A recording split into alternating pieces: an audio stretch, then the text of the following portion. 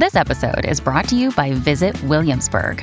In Williamsburg, Virginia, there's never too much of a good thing. Whether you're a foodie, a golfer, a history buff, a shopaholic, an outdoor enthusiast, or a thrill seeker, you'll find what you came for here and more. So ask yourself, what is it you want? Discover Williamsburg and plan your trip at visitwilliamsburg.com.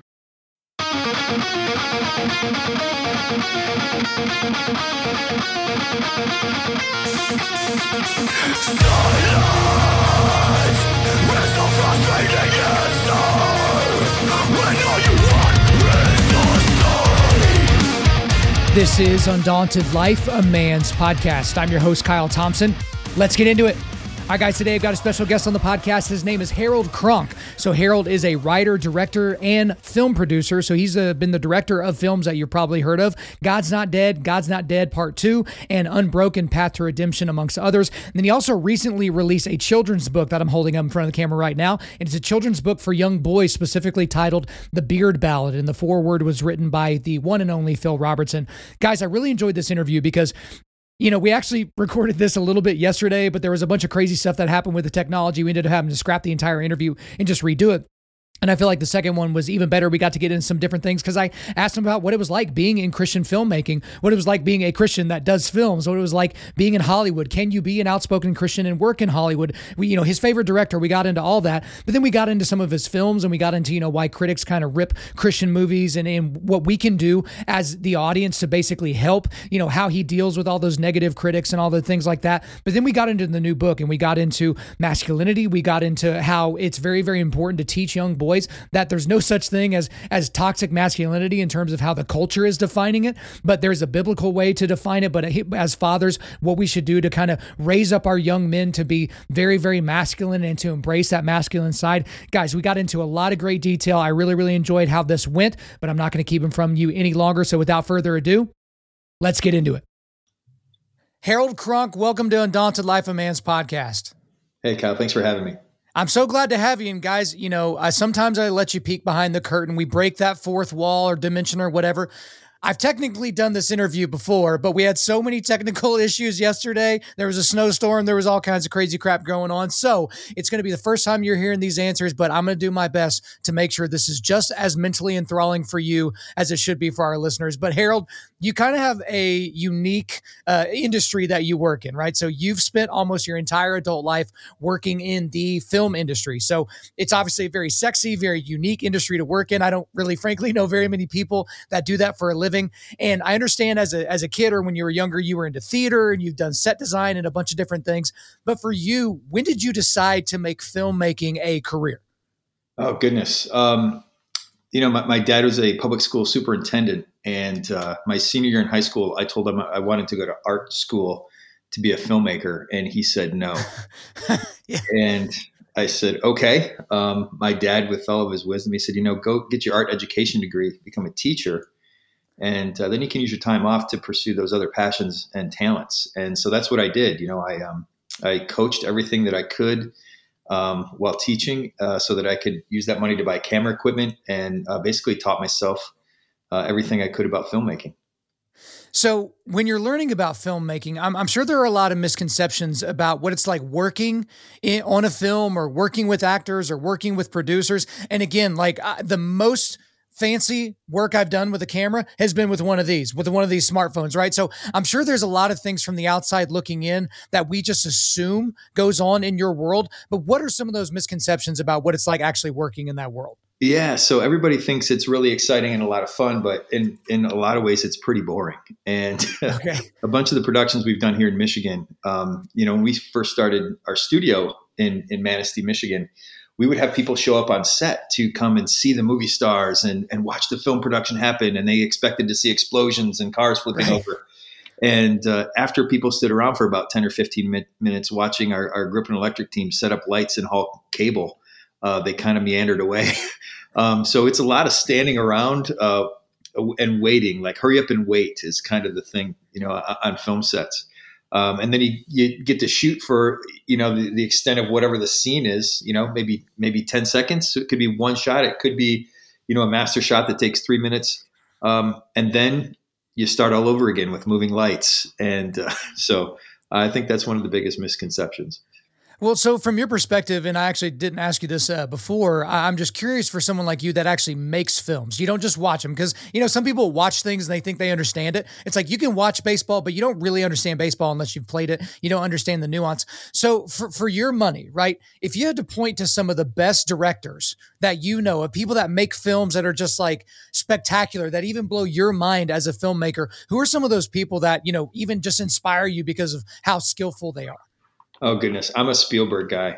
Steven Spielberg, for me, is just such a huge inspiration and was such a innovator and such a maverick. I'm a Star Wars fan too, so the original Star Wars film, George Lucas, was very inspiring to me.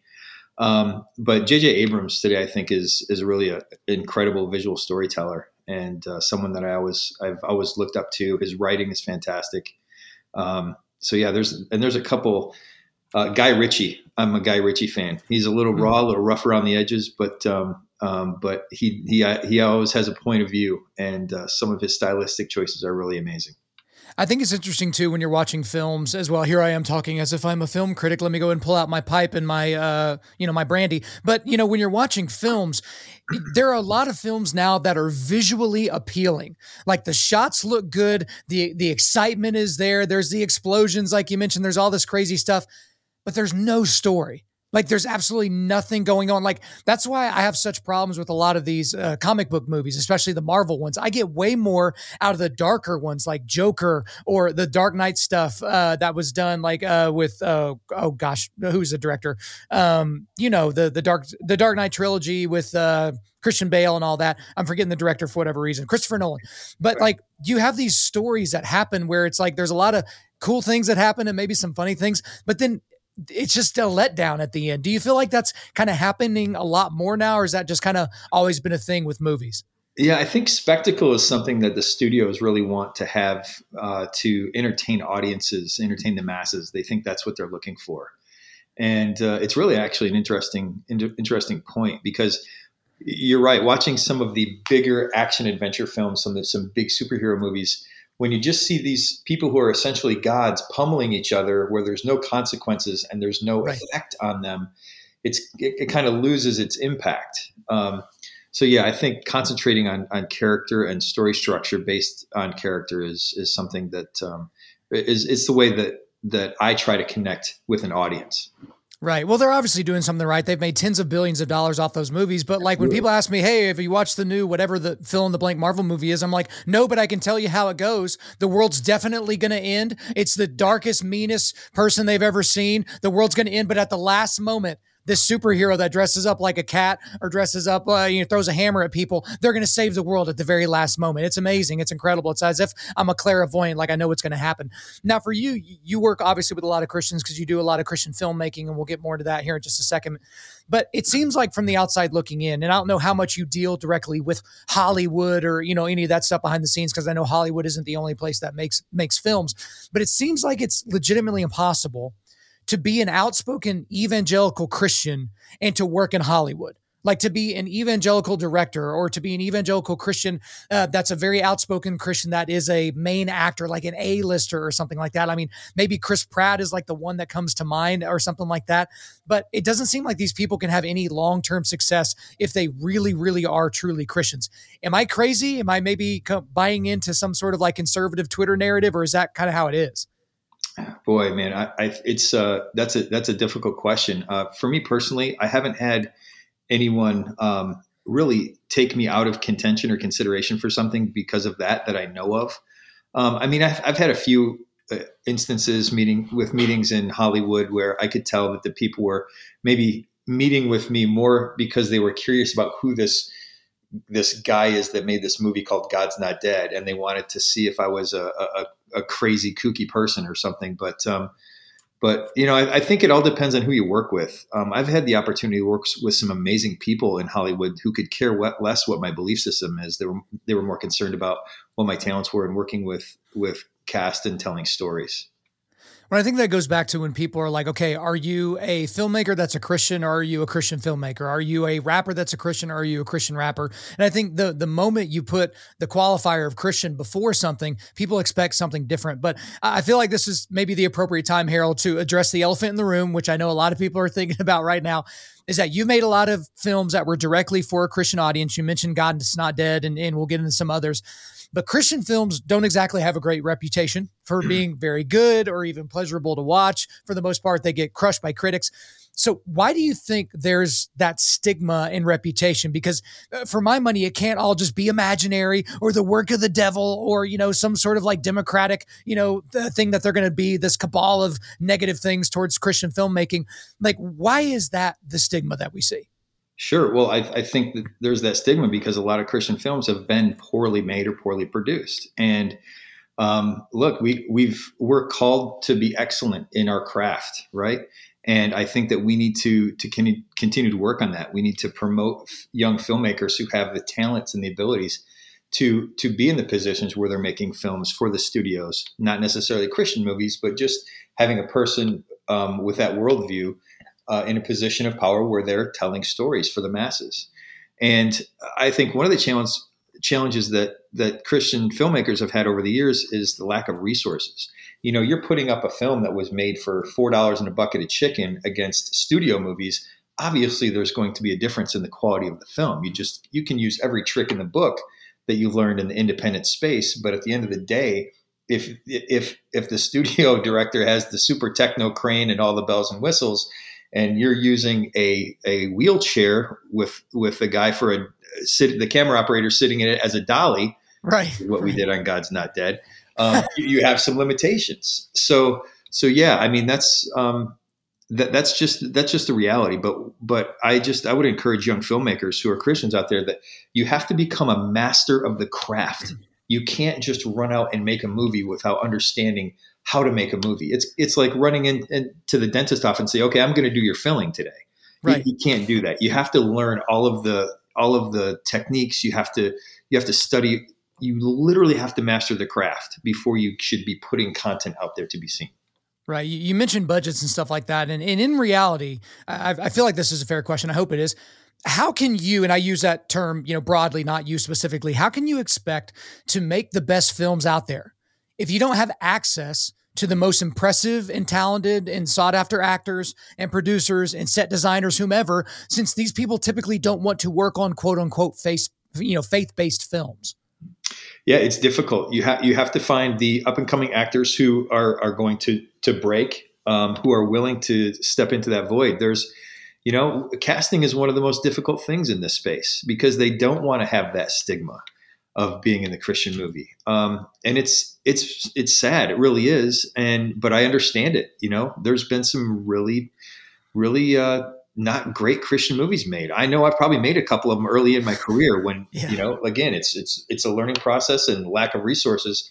But yeah, so we just have to continue to raise our level of expertise so that we can connect with the talent. And we have to make sure that we have stories that the audiences are going to want to see and hear. And at the end of the day, it comes down to the material, what the script is, and whether or not an actor of merit is going to read it and say, man, I connect with that. That's authentic. That's an authentic story. That's a real person in a difficult situation. And I'm in, and I want to be attached to that. So that's really what we need to do. We need to continue to build the level of our content. Well, I know, Harold, that I'm perhaps cutting against the point I was making earlier about how I'm uncomfortable with people being a Christian blank. Like, I'm not a Christian podcaster. I'm a podcaster that happens to be an evangelical Christian that believes, a Middle Eastern Jew was raised on the third day after he was murdered.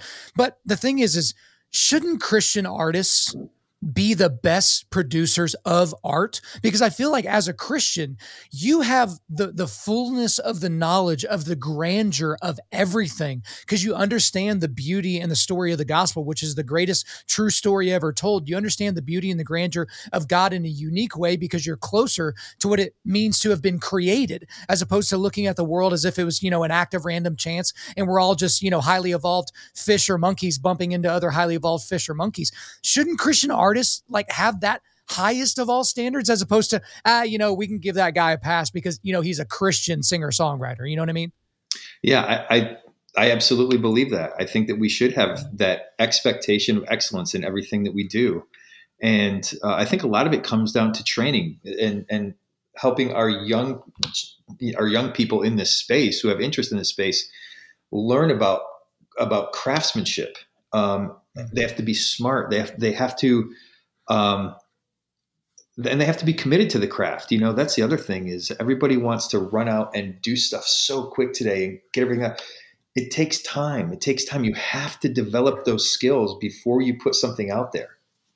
Absolutely. I completely agree. And I want to get into a couple of your films now. You already mentioned God's Not Dead, which I think there's like 17 of those films now, but you were affiliated with the first two. And, the plot of the first film, as I know a lot of my audience has seen it, but just for those of you that have not, it was a college philosophy professor named Mr. Radisson, played by Kevin Sorbo, otherwise known as Hercules. And, his curriculum was being challenged by a new student, Josh, who believes that God exists. So that's kind of the first film. And then the second film was when a high school teacher was asked a question about Jesus in class, and her response, landed her in trouble. And you kind of follow all those. So it's a second part, but it doesn't build on the first one. But the thing I want to talk about those movies, because you can go watch the movies for yourself. You like them or you don't like them. I don't really care. Both movies were absolutely eviscerated by the critics.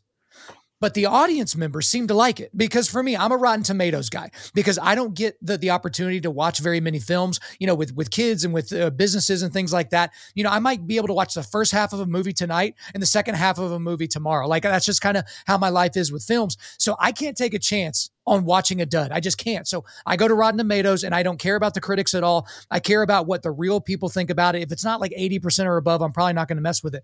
But with your films, with a lot of Christian films or films that are kind of in your vein of positivity, I guess, the critics numbers are so unbelievably low, but then the audience numbers tend to be really, really high. There's this huge gap between the two numbers. So for you, like, how does that make you feel? Like, do you even care? Because I know a lot of people care about what the critics think. Some people don't care at all. They care about the bottom line. What do you care whenever people, think about your film in a certain way? Yeah. So I've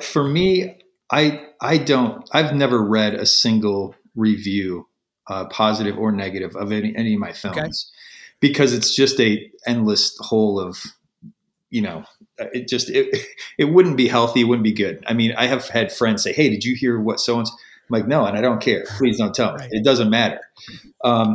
Obviously there's a discrepancy when you have a Rotten Tomato critic score of like 18%, but your audience score is in the 80s. There's probably a little bit of bias there, right? I mean, just common sense. You look and say, okay, there's some hatred here. That's fine. I don't care. What I look at is what's called the cinema score. My films have received A or A+ cinema scores, meaning that a person who went to the movie theater and bought a ticket with an interest in the subject matter of the film walked out of the theater and was polled by someone asking them specifically what they thought about the film. And for me, that means that I'm hitting my mark, speaking to the audience that the product was designed for, that the story was created for.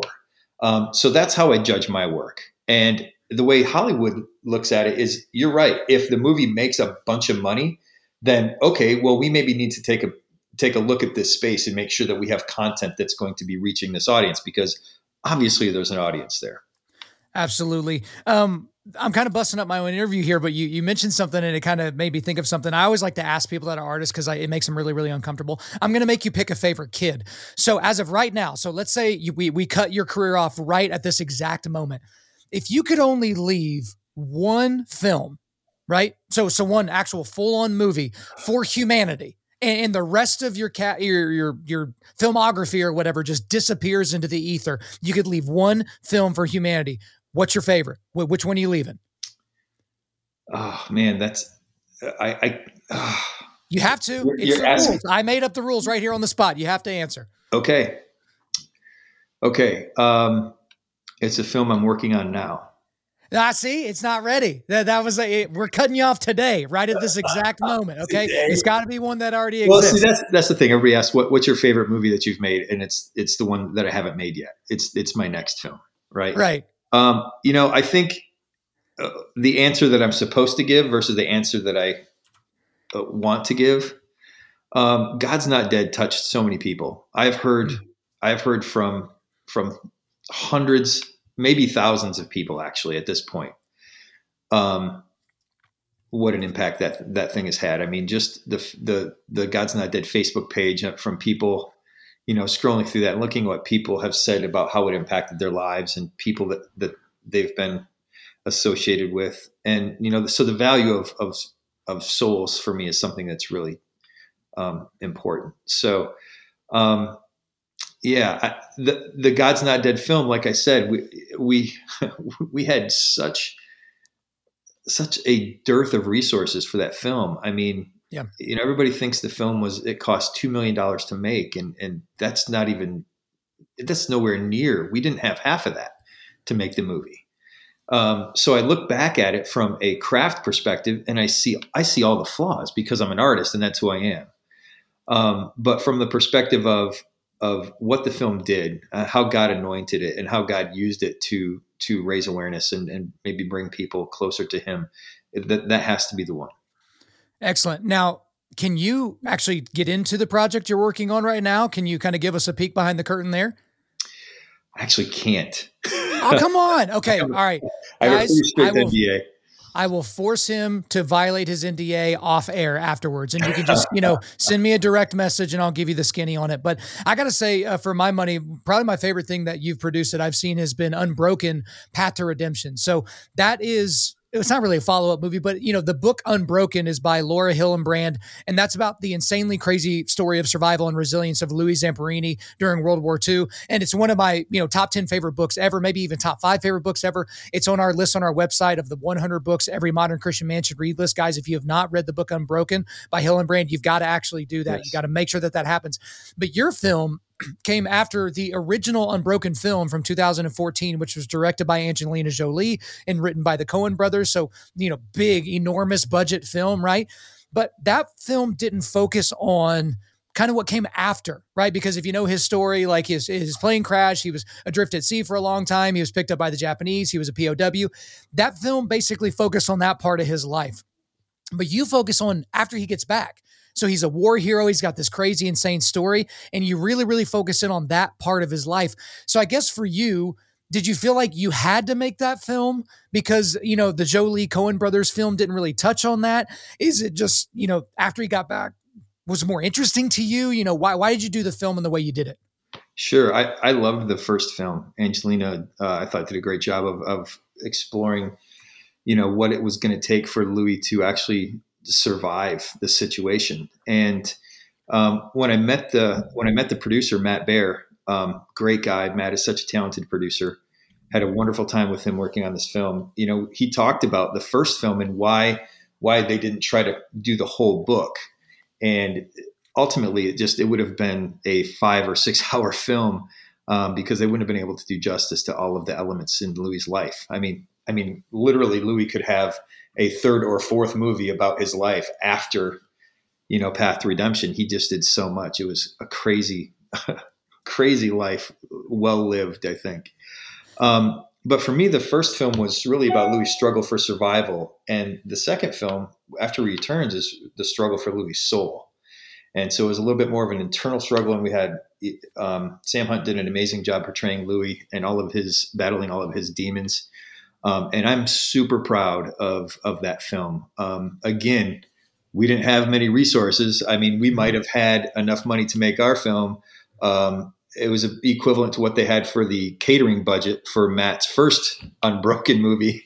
But our talented team at Universal, like, everybody rolled up their sleeves. They knew Louis' story and they loved the story, and everybody just it was a labor of love for everyone on that set, man. Everybody just came together and helped tell that incredible story. Yeah, I really love the performance of the actor that played Louis and the performance by the actress that played Louis' love interest, his wife. I think she did phenomenal. Like, it's almost her performance almost sticks with me a little bit more than the other. But for something like that, because you kind of brought this up, there are films, even long films, like 2.5 hour, 3 hour films that feel like, okay, they left so much on the table. They left so much of the story on the table. So for someone like Louis Zamperini, has there been any talk of making a series, right? Kind of like a, 8-10 10 episode series kind of going into his life where you can focus on, because again, he was like an Olympic level athlete, but then he also went to war, and then he was also a POW, and then he became a Christian, and then he was an alcoholic, like he had all these different parts of his life, and he's passed away now. So I guess we can tell the totality of his story. Has anyone even thought about doing something like that? I'm not sure. I'll have to ask Matt Baer. I'll call Matt and find out if there's anything in the works, because Louis was actually, here's the crazy thing. He was actually lost at sea a second time. I don't know if I knew that. Was that in the book? No, okay. It was not. Later in his life, he was actually lost at sea again for like 14 days with a group of people he went on a sailing adventure with. Like I said, man, this guy's life just was amazing. But you want to talk about a man's man, and someone who just would gut his way through any situation. He just had this indomitable spirit, and I feel so privileged to have been able to tell that chapter of his life. And I think part of the thing with that film that pleases me the most about it is I was told that Laura really loved the movie. And that she had cried watching the movie. And I'm like, you know what? If we're impacting the author like that, then our team really did their job and did it well. Yeah, absolutely. Because again, for someone like her, like when an author writes an autobiography like the one that she wrote, it's almost like they know the person better than they would even know themselves. Right? Because a lot of people don't have a whole lot of self-reflection, right? Or they don't spend a lot of time just sitting around in the quiet thinking about themselves and who they are. They're always thinking externally. They might be asking the internal question of, why am I here? What's the point of life? That type of thing. But I mean, how many thousands of hours did she spend technically trying to get into the head of Louis Zamperini? It's absolutely astonishing. Absolutely. That's absolutely correct. I would say that she probably knew Louis better than Louis knew himself. Yeah. And I mean, it's just an absolutely great book. I mean, guys, you should definitely go and check it out. But I do want to transition because, you make films, but now you're dabbling in the world of books yourself, because you've got a children's book out called The Beard Ballad. So this is a book that you wrote for dads and their sons. I'm holding up in front of the camera. I'm doing the thing, guys. I'm doing the Vanna White thing in front of the camera. The foreword was written by, the patriarch of the Duck Dynasty family, Phil Robertson. But the thing about this book is it's unique to me, and I won't spoil it for anybody. Well, let me just back up a little bit. I want to give you a chance in your own words, since you're the one that wrote this book. What is this book about? And what do you want people to walk away from whenever they read the short book, whether it's, dads or moms or even little boys? Yeah. I more than anything, I want dads to take away from it. Spend some quality time with your sons. It's so important, pouring into your son is going to pay huge dividends in the future. And it's going to help form his future. It's going to help form his life. And so the more that we can connect with our sons at an early age, the better relationship we can develop with them, the more that they know they can trust us when they have difficult questions that they need to ask about this crazy world that we live in. And that they're going to come to you for the answers rather than somewhere else. Right. I think that's fantastic. So what is the book about? What's the story? I don't want you to ruin it because it's a very short story, guys. You're going to have to pick it up. It will be in the show notes. But what is the story about? Yeah, it's about a kid who checks out his dad's beard one day and sees that it's growing, and they go on a day off, a beard day, as dad tells his boss, I got to take a beard day to spend with my son. And then some fun magical type stuff happens along the way. Growing up, I was really inspired by Maurice Sendak, who wrote Where the Wild Things Are. He's one of my favorite authors and illustrators, and this super talented guy and imaginative, and also Dr. Seuss. So it's got a couple of those fun, whimsical elements to it but it's just really affirming for sons and fathers and for manliness and going out and getting your hands dirty and doing manly things. Well, let's talk about that even a little bit further, because again, I have a son now, so I'm not sure when this is going to be released, but right now he's like 19 months old. I've got a son that's, Lord willing, on the way here soon. Again, he may already be here by the time you guys hear this episode, but I'm very concerned about some of the things that I see that are for their entertainment. Because if you just walk into Barnes and Noble and you go to the children's book section, right there in the front is, the gay BCs and, these books about the little kids that think they're the opposite gender and, all this gender confusion and LGBTQ nonsense. And that's just what's constantly being thrust upon our children. Even in, you get it when you watch Sesame Street, you get it when you watch Disney Channel. As a parent, I feel like I'm constantly going to have to run interference so that I can give my son a sexual biblical ethic, so that I can give him an ethic as to what it means to be male and female, those types of things. So is that also a motivation to write a book like this? Because to be honest, I know of like 3 books that are kind of in this vein that are appropriate and affirming for young boys to be masculine. Yeah, I think so. Growing up, my dad took me hunting and fishing, and I learned so much from him about being a man through those activities. And I noticed that there weren't a lot of books out there for fathers specifically to read to their sons. And how the story kind of came about one day was I picked Harry up and I gave him a big bear hug and I rubbed my cheek against his, and he pushed me away and he said, "Dad, your face is all pokey and rough." And I said, "Yeah, those are my ferocious facial follicles." And in that moment, this story was kind of born. So the next day I went to the coffee shop where I do a lot of writing for my screenplays. And I sat down and I was actually going to start working on a screenplay. And the book just kind of poured out of me. I just felt like it was kind of given to me like a gift. And I'm like, all right. And so I wrote it and I sent it to my good friend, Troy Duhan. Troy is the executive producer behind the God's Not Dead series. And I said, "Hey man, take a look at this." And he read it and he's like, "Harold, man, this is a gift. There is such a gender identity crisis right now going on in our country. And I think that this book is something that's special and that it highlights that. And I think it's something we need to get out there as an option for families." So Troy got behind the book in a big way. And that's how, Phil Robertson came on board. I've worked with the Duck Dynasty family on both God's Not Dead 1 and 2.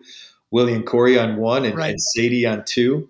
And Phil loved the book and said, "Yeah, I'd love to do it." So imagine that Phil liked a book about beards. That's a shocking revelation. But you brought something up there about, and again, I talked about it a little bit as well, the transgenderism with kids and the gender confusion in young people. Now, I know a lot of my friends, they have taken their kids out of the public school. So they're either homeschooling or they're doing Christian private school and things like that. And they've worked with the administration to say, hey, if a little boy, 6-year-old walks up to you and says, "I think I'm a girl," how does the administration handle that? And their answer was, pleasing enough to them to where they felt okay with enrolling their kid in that school. But for the parents out there, for the dads that maybe they don't have the option to take their kid to private school, maybe it's not really going to work out for them to do homeschooling because of their work-life balance or, who knows what. What should we do? Because I've talked about it a lot on the show. I've given my own ideas about it, but what should we do to help inform or I guess protect our young children from this creeping satanic ideas about transgenderism and overall just gender confusion? Well, that's a good question. It's probably a question that's way above my pay grade because I'm just a filmmaker and an artist. But what I know for me personally is that I'm going to invest in my son. I'm going to share my experiences with my son. I'm going to give him as much as I can. I'm going to pour into him what my beliefs are, and I think that's all we can do really, because at the end of the day, we can fight a fight against that stuff. But really what it is it's about love and a connection with your son and or daughter, and making sure that they know where your hope comes from and where your love comes from for them. I think it's about equipping them. I mean, here at Undaunted Life, we say all the time, it's about equipping men to be able to push back darkness. Okay. Because that's the thing is like, my podcast isn't always going to be here. I'm not always going to be here. Right. My website could go away and everything I've ever produced could go away with it. Right. So you have to be equipped on your own to be able to push back darkness. You can't just depend on your pastor. You can't depend on your favorite Christian filmmaker. You can't depend on your favorite Christian podcast or any of those things. You have to be able to push back darkness. And I guess in that vein, how are we to push back against the darkness that pervades the culture when it comes to the claims of toxic masculinity? And I'm not going to let you get away with it's above your pay grade, because you're right in line with this, because I know that you have a son, or I believe is it one son or do you have multiple sons? One son. Okay, so you're one son, and I currently have one son that is here on this, planet outside the womb. And I'm very, very focused on making sure that he never looks at himself as toxically masculine simply because he has XY chromosomes. But from your perspective, how should we push back against the darkness of people that are basically saying masculinity is in and of itself toxic? Well, I just think it's a conversation. I mean, I know so many good men in this world. They're hardworking guys, and me and a bunch of my friends. I mean, we call ourselves trucker mouth Christians. We're men. We make mistakes all the time. We're broken. We're flawed. But you know what? The idea of a future without men who are doing wonderful things to provide for their families and provide for our society, our future is way more bleak without that presence. I'm gonna provide for my family. I'm gonna defend my family. I'm gonna be there for them. I'm going to do the best I can to walk the walk of a Christian man. And I can't imagine what a world would be without that sort of strength and commitment to families and communities. So a world without that doesn't make sense to me. Absolutely. It doesn't make sense because we were designed to do the things that culture is telling us we're not allowed to do now. And so we're working against our designer, we're working against God. But there's part of this as well that, a lot of men, either they're not aware of or they don't really focus on it. But part of the problem is as the West, the capital W West, our culture does not focus on rites of passage for our young men. We don't focus on ushering our young men into manhood. They basically, self-actualize. They decide when they become a man. Maybe it's the first time they have sex, first time they get a job, when they move away from home, something like that. But we're not helping them. I mean, there are like small sects of certain Christian or certain religions, I guess, that do a decent job of kind of doing that. But modern Christendom, we don't do that. We don't really do that in our church. And I feel like it's doing a major disservice to our young men. And that's something that I'm working really, really hard on behind the scenes. And hopefully we can announce some stuff soon that will help parents and help dads with that. But why do you feel like our culture doesn't feel like they need to focus on rites of passage for young men? Well, that's a great question. And I know where I'm from in Northern Michigan.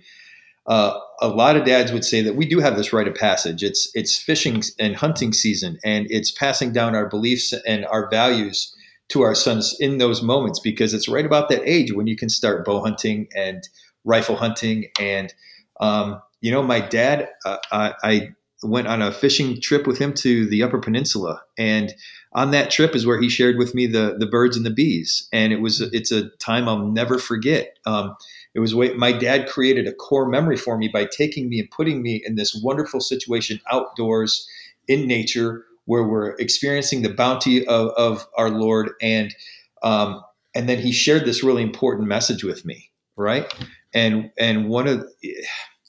So I think that that's something that we can do as dads, is if we find a way to make sure that our sons know that they're transitioning into manhood, and use some sort of event, whether it's volunteering at some sort of local community shelter or something to show young men that we have to help take care of our culture and our society. And and provide for our families. And that's a way of making that transition into manhood. When I think one thing as well, because that's a great story that you have and a great memory that you have with your dad. I have some similar memories, not around hunting, but similar memories that are kind of in that vein. But for a lot of guys, it's haphazard.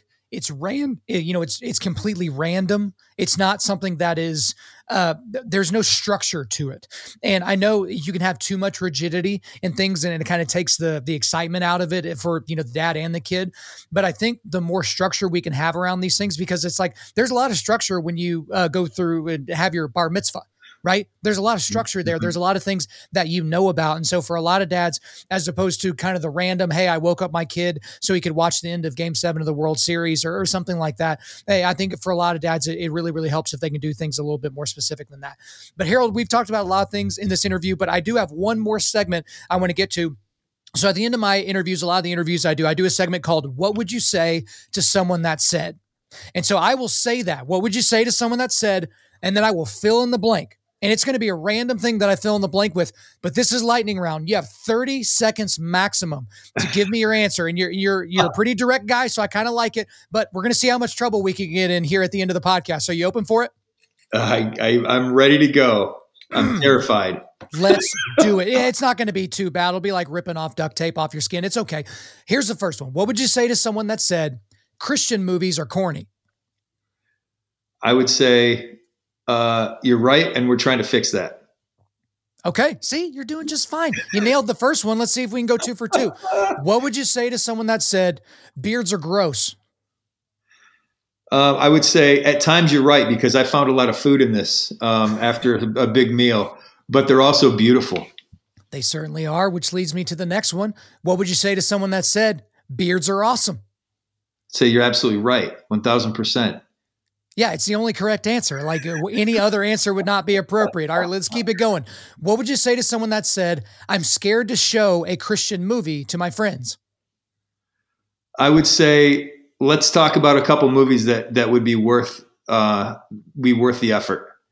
Perhaps Unbroken Path to Redemption or God's Not Dead or something like that. Yeah, it's okay to be self-serving. That's all right. All right, let's keep it going. What would you say to someone that said, there's too much focus on fathers and sons and not on fathers and daughters? I would say you can't compare the two that way. There needs to be focus on both. And I think that that right now, investing in our sons is just as important as investing in our daughters. So I feel like to put one above the other is a mistake. All right, just a few more left. What would you say to someone that said gender is a spectrum? Wow. I don't know.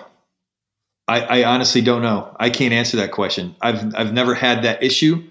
I would say to pray about it. That's the best thing I can do, because I can't imagine what it's like to be someone who's struggling with that sort of issue in their lives. So prayer for me is the where I go when I can't find the answers. Well, just to be clear on this, I'm assuming you do believe that there are only male and female. There is only XX and XY. I'm going to be honest with you. I don't know. I'm not a medical doctor. I don't know if they're, very specifically, physical traits of different organs. I know that there sometimes can be some issues there. So I don't know the answer to that question. And that's the honest to goodness truth. Okay. We'll keep going, but you don't have to be a medical doctor to realize that there are only 2 options. There's XX and XY chromosomes. They're either males or females. God and, man and woman, he created them, that type of a thing. But we'll kind of get out of there. What I'm saying is I haven't done enough research on that front to actually give you an answer. And that's that's the truth. Okay. I'm not avoiding the question. I just I haven't educated myself enough to actually tell you what I believe is true. Stop avoiding my questions, Harold. I'm not avoiding the question. I'm answering it. Guys, I'm not actually angry. Come on, guys, relax. All right, a couple more left. What would you say to someone that said, I fear that my son will inherit my worst qualities? I would say that's probably true. But it's your job as a father to help educate him out of those. Let him learn from your mistakes. As we have all made terrible mistakes as dads. Give yourself a break. We all mess up. We all screw up. Ask for forgiveness and move forward and do everything you can to help him avoid the traps that you fell into. I love it. That's a great answer. All right. Last question of the day. What would you say to someone that said masculinity is inherently toxic? I would say I vehemently disagree with that. Okay. I vehemently disagree as well. That is why I'm here. But man, we've gone everywhere in this conversation. We've covered a lot of ground in a short period of time, but that is all for me. Is there anything else you want to get off your chest? You know what? I would just want to say thank you to your listeners, because I know a lot of them have been supporters of Christian films, of my films. And I just want to say this. We're in a period right now where it's incredibly difficult for filmmakers who are Christians to get their work out there.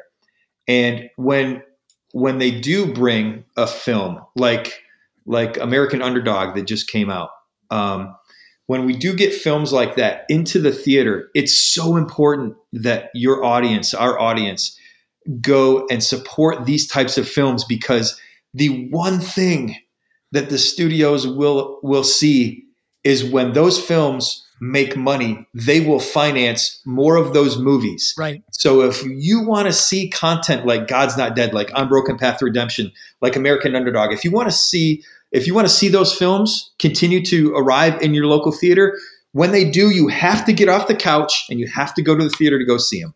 And if you can't do that, at least rent them at home. Because if you stop going to see those movies, the studios will stop hiring us to make them, and then we're done. Guys, you have to follow the money. Everyone has a money bend, especially for a corporation. Why do you think a lot of these corporations are signaling this woke virtue stuff? It's because they think they can turn it into dollars. That's the only reason that they're doing it. But before I get off on another tangent, I just want to thank you, Harold Cronk, for coming on Undaunted Life of Man's podcast. Thank you for having me, and I appreciate your authenticity, man. There you go, guys. I hope you enjoyed the interview with Harold Cronk. But before we let you go, we are going to do a quick resilience boost at Undaunted Life. Our mission is equipping men to push back darkness with content that forges spiritual, mental, and physical resilience. So I've only got one link for you today, and it is linked to where you can go buy your own copy of The Beard Ballad, but also, guys, any of his movies. Okay, so I didn't want to put 1,000 different links in here because I know you guys get all your entertainment in different places and different streaming platforms and whatever, but make sure you go and support his films, go and support Christian filmmaking. All right, guys, thanks so much for listening to the show. We do appreciate it. Wherever you're listening to this, please subscribe, rate, and leave us a positive 5-star review. And if you want to come speak live at your event or on your podcast, just shoot me an email to info@undaunted.life. That's info@undaunted.life. You can follow us on Instagram and TikTok and like us on Facebook, and you can check out our website for everything else, including how to donate to keep more content like this coming your way. Just go to www.undaunted.life. And we want to also thank the band August Burns Red for allowing us to use their music for our content. The music on this podcast is their song Cutting the Ties, which is off their 10th anniversary re-recording of their album Leveler. The links are in the description. I'm your host, Kyle Thompson. Remember, keep pushing back darkness, keep forging spiritual, mental, and physical resilience, keep seeking the Lion of Judah.